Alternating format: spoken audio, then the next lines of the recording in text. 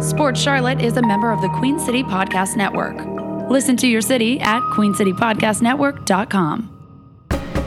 This is the Sports Charlotte Podcast. My name is Herb White. I am editor-in-chief of the Charlotte Post.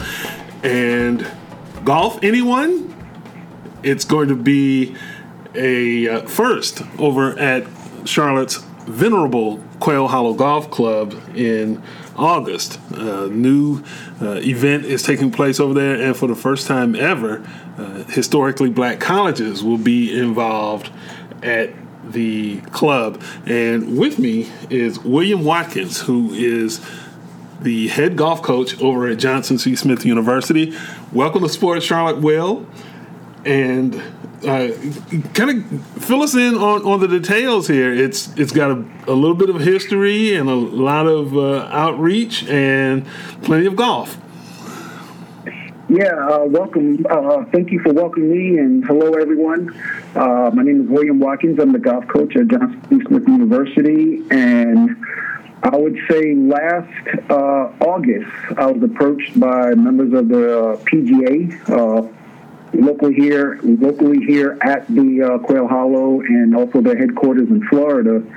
And I was surprised to find out that they had already started discussions amongst themselves and planning a HBCU invitational tournament.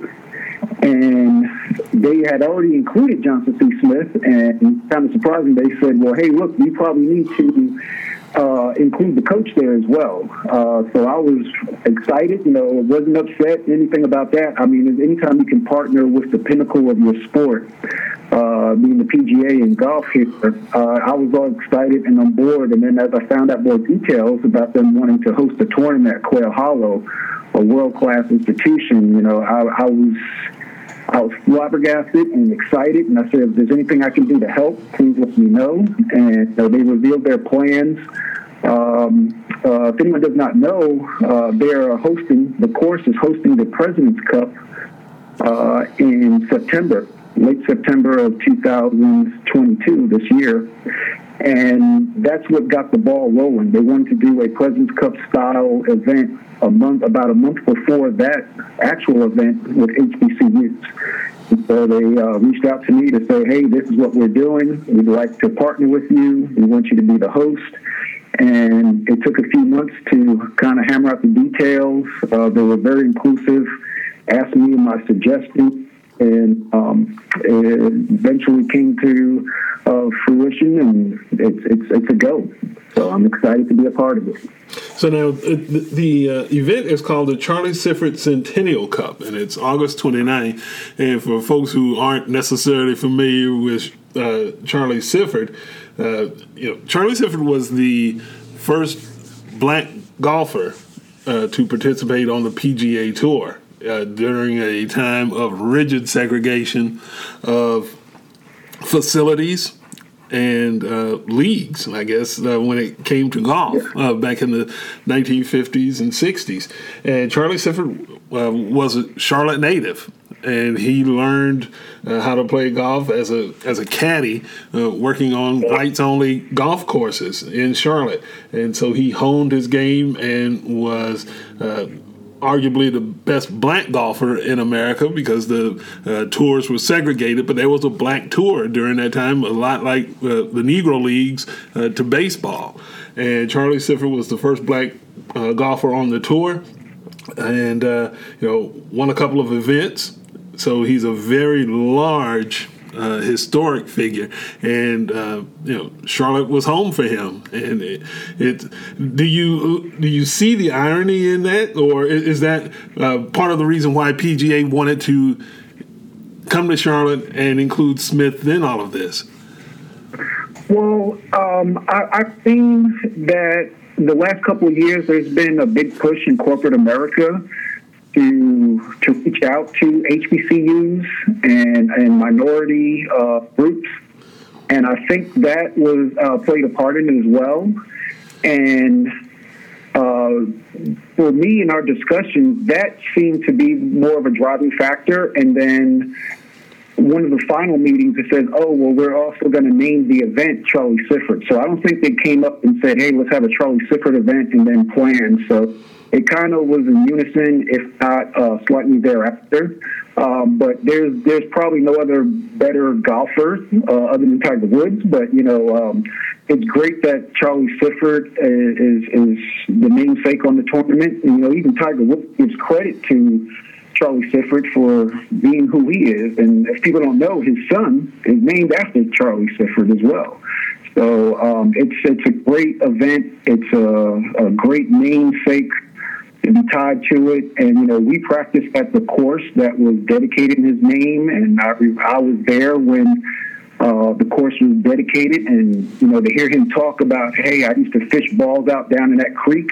I've hit balls in that creek. And, I tell my players, hey, look, you have a great golfer that walked these grounds as well. And, if you work hard, you can achieve success level as well. So now, when you look at this, this is a really big to-do because this is part of the run-up to the President's Cup. Kind of give us an idea of the format, and I'm assuming that outside of Smith, we don't necessarily know the teams that will participate. Smith is the whole school, obviously. So kind of give us an idea of how this all works out, or the plan for it to work out. Okay, well, part of the planning process as well was to let the coaches across the United States know about this. So I imagine in the last couple of days, the PGA reached out to HBCU programs to let them know of the event and the selection process, just so that they're not blindsided, and also if they need to do any type of preparation, maybe even just have the kids work a little harder, but there's nothing special in that. So every HBCU is eligible to play. It's just that it depends on their finishing in the NCAA rankings at the end of the season, which would be about May. So the NCAA uses a online scoring system called GolfStat. And the plan is to take the top-ranked 4 Division I schools, and Johnson C. Smith will serve as a host, and then the top-ranked Division II program at the end of the year. And so GolfStat has varying ways to rank players. It's not necessarily just stroke play. It's who you play, the courses you play. So I think that was the intent to let coaches know, hey, look, you may want to play tougher competition so that you can get your rankings up.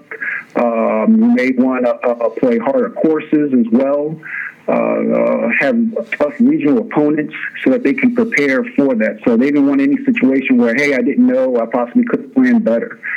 So as the host, we'll be the second HBCU program, total of 6 schools, 4 Division I, 2 Division II.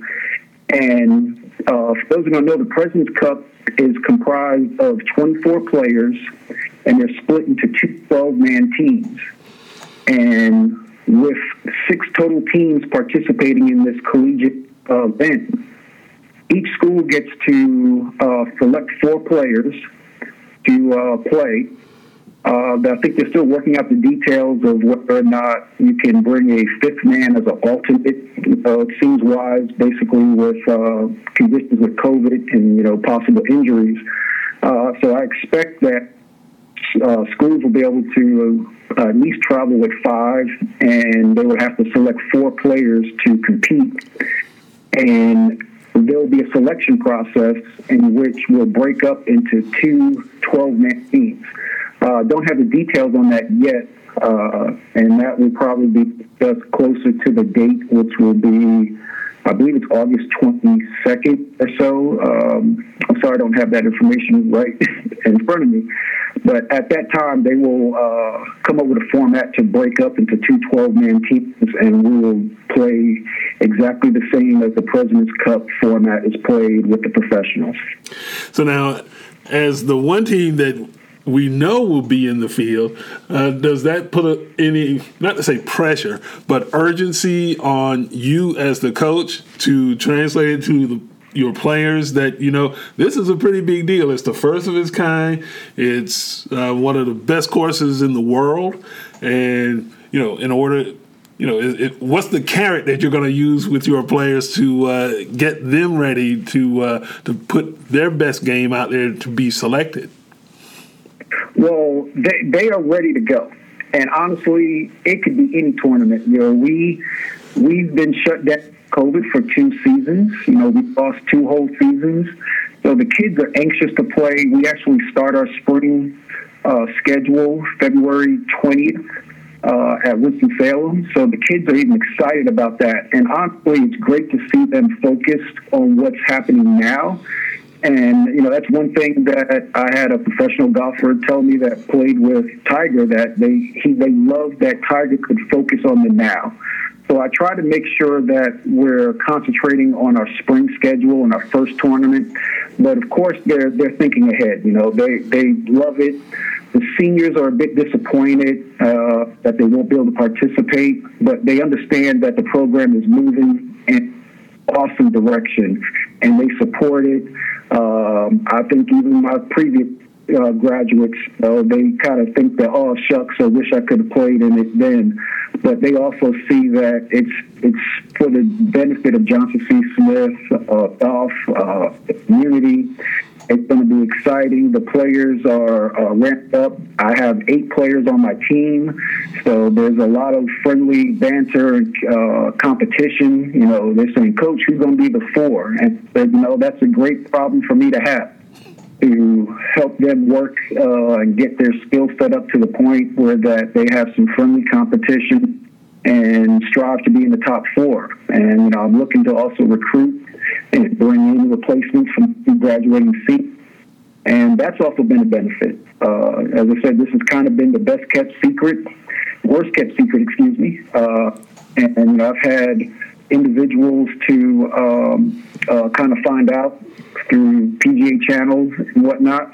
And once the list is officially, I can now go out and say, hey, look, here's an opportunity and use as recruiting. So it's been a tremendous benefit. And going back to your original question, excuse me, but the kids love it, just trying to keep them focused. And honestly, we're looking to prepare for this coming season, and we'll use that as a measuring bar in selecting the 4 in August. With all of this going on, is this an opportunity for Smith and HBCUs in general to strengthen those ties with the PGA, or in the case of Smith, with Quail Hollow, where you can maybe put together some possibility of tournament play at the course, that kind of thing? I honestly don't know, but it's something that I will look into. It doesn't hurt to ask. Don't have it, and if they say no, we're unable to do it, I'm in the same position. And by asking, I just might be able to. And even if we're not there, maybe they can help us play at some of the other great area courses in Charlotte as well. One thing that I would like to explore with them is, since they're calling this the inaugural event, can we have a 10-year anniversary at some point? A 20-year anniversary. This would be great if we can sustain this, and that's one thing that I'll, look to ask and work with them. If there's anything I need to do to help out, talk with the community, help them fundraise, anything, because this is something that I think would be tremendous. And as I said, even if it's not annually at Quail Hollow, but I would love to build upon this and make this a annual event. But I'm grateful that we're at least having this opportunity this year. Yeah, because I was going to say, why not just shoot for, hey, let's turn this into an every year kind of thing. Same place, same time of year. It's all good. Yeah, I agree, and we're thinking the same way. And when the time is right, I'll ask them, say, hey, look, what will it take to do this next year and the following year beyond? Yeah. I'm willing to make it happen. And just, Charlotte is a great location. We have weather that's great, I would say, at least 10 months out the year. It's a great golfing locale. And I think that scheduling-wise, we can pick just about any month when the golf season's a play. So we have that flexibility, and I'm willing to do what I can to that come to fruition. Like I said, we're thinking alike. I would love to do this in 2023 and 25. Let's have a 10-year anniversary, 20-year anniversary down. Yeah, I mean, because I would imagine that if you're a golfer of any kind of skill, there's only been so many places that you would really want to go play. Augusta National, Pinehurst #2, but neither of those places are linked to Charlie Sifford. So putting it in Charlotte and you've got Sifford's name attached to it, to me, that's a no-brainer and makes way too much sense. Yeah, and you give me a great idea. I'll see if I can reach out to Charlie Sifford's foundation and see if there's something that, what they even recommend, and see if they would like to help out and continue this event on for years to come as well. Yeah. Now, let me shift gears just slightly. When you look at the state of HBCU golf, and I guess the most famous black college golfer these days is a former basketball player, J.R. Smith from North Carolina A&T. Kind of give me an idea of the state of black college golf. I think that most people who listen to this podcast are fairly knowledgeable and up to speed about the rich history of black college football and basketball, and maybe even track and field. But golf is kind of like that underrepresented group when it comes to black college sports. What is the state of black college golf?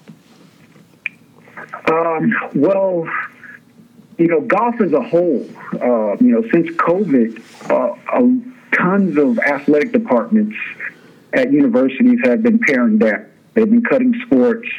That's been no different for whether it's D1, D2, Pac-5, mid-majors. And HBCUs have been hit even harder. There's definitely been low enrollments, funding gaps, challenges. You have all types of expenditures associated with dealing with COVID. And even prior to COVID, a lot of institutions, HBCUs, had canceled golf. I was just talking to a colleague just this past week, and we've lost quite a few since I've been coach at Johnson C. Smith, going on 11 years. When I started off, we played Payne College, South Carolina State, Benedict, and all those programs are no more. And they had strong programs in the beginning. Since in conference alone, Winston-Salem had golf, then lost it, and then they just brought it back. This will be the first year. Rarely do you have an institution that is adding a program like Winston, and typically they're contracting. So we, in conference play, we've done pretty good as a conference to be able to maintain golf. We haven't lost anybody, but across the spectrum, black colleges have lost several programs, and we do have a group, Black College Coaches Association, and we try to help each other. If it's giving new coaches advice, planning, we try to do different tournaments. And as I said, our association has expanded to the point where that we've gone just from having a tournament in Atlanta annually to having a tournament in Biloxi. They're going to have a tournament in Raleigh this coming fall. They're also planning to have a tournament at Harding Park in San Francisco. And going back to my one of my original statements, corporate America has been supporting. The PGA also did a tremendous thing, partnering with its travel partner, United Airlines, by gifting $10,000 in travel credits to every HBCU program. And so programs that have a men's and women's program go $20,000, and that helps offset the travel, and that is a tremendous help. And hopefully the programs will be able to take advantage of that and expand and get that exposure. I think one plus, coming out of COVID, golf has become popular again. So you have more students in high school playing golf as well. So hopefully that will help kind of keep the HBCUs alive and give them a more recruiting base. And quite frankly, the more people you have playing golf, that will kind of work its way up, hopefully. And then, as coaches, we just need to overcome the funding issue. We have to get out and fundraise and hopefully get alumni and supporters and community to invest in the programs. And that's probably the biggest recipe to keep Black Power golf going and expand it. All right, so final question. You talked earlier about getting everybody focused on the right now. Do you see this as, even though you're focused on the right now, you mean to tell me that there is not a little bit of peeking down the road in terms of when you and your players walk onto Quail Hollow, a place that has held PGA tournaments and everything, and you talked about hallowed ground. Tiger Woods has played there. Some of the biggest names in the sport. Is that something that are you thinking about, or do you have an idea of how you may feel when you take your players out there for that first time and everybody gets a look at the joint? Well, I've been extremely blessed. Last fall, I believe it was first week in October, the Jimmy Johnson Foundation reached out to us, and they allowed area schools, college and high school, to participate in their tournament, which was held at Quail Hollow. So I was able to take 3 players out there and play in Jimmy Johnson's tournament. So I'm hopeful, and everything that you described, that's what we had. It was amazing. The pictures, the clubhouse, the food, the green fairway. I'll vouch for the food. It was tremendous. It was tremendous. The kids, I enjoyed it. It was first class everything, and it was nothing that you wouldn't have expected. And we had the starry eyes. We had a tremendous experience. We were received very well. As I said, they had area high schools and a couple other colleges there. And so I'm hoping that we got the starry-eyed look out of our kids. I know at least I was among them. I got to play with them. It was a tremendous experience. And when it was all said and done, we looked at it and said, hey, this is just another golf course. And surprisingly, Quail Hollow was wide open. With the pro setup and all the ropes and the tents and the fans, it looks very condensed on TV. Even if you're there walking around watching the professionals play, it looks very tight. And so that was one of the things that we talked about. Said, hey, this course is just a regular course. It's a tough course, but it's wide open. You don't expect to see as much trouble when you're playing it as a regular participant than watching the pros play. So that, in a sense, makes it a little easier for me. I'm hopeful that experience with the 3 other players that I had took with me, it was 1 senior and 2 underclassmen.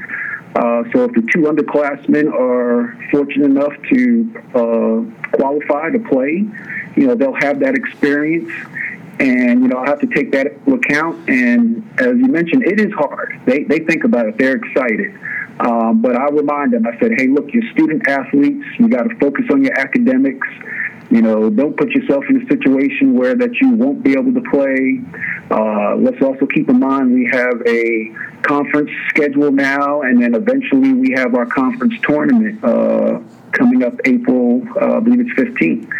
So it can be a little difficult to not think ahead, but with golf, any golfer that takes it serious, that you have to put your bad shots behind you and not think ahead. And that's one thing I just try to approach to them. And I said, hey, look, think of this schedule as a round of golf. You don't want to start thinking about how you're going to do on hole 18 and you're only on hole number 3. Take care of the here and now. So it's a great opportunity for me to hammer that lesson of golf. But yes, as you said, it is difficult. They do talk about it, and I just hope that it doesn't become a big distraction, but it's also a big carrot as well. I can get my kids to do a little extra community service. I can get them to go to study hall a little more. I can get them to practice a little more. They listen to any direction that I give, because they don't want to be on coach's bad side or get in harm's way in any other fashion. Yeah, that's great stuff there. So, William Watkins, golf coach at Johnson C. Smith, thanks for joining us for the podcast. Best of success with everything going forward with the season once it tees off, and certainly in August for the Charlie Sifford Centennial Cup. And for all of you out there who are listening to the podcast, feel free to listen to us on Queen City Podcast Network, as well as Apple Podcasts and Spotify. And remember, journalism like this is free to listen to, but it is not free to produce.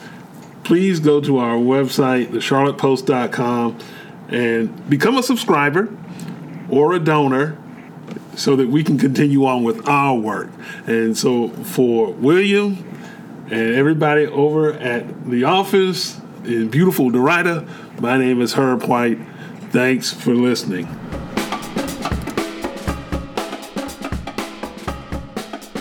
QueenCityPodcastNetwork.com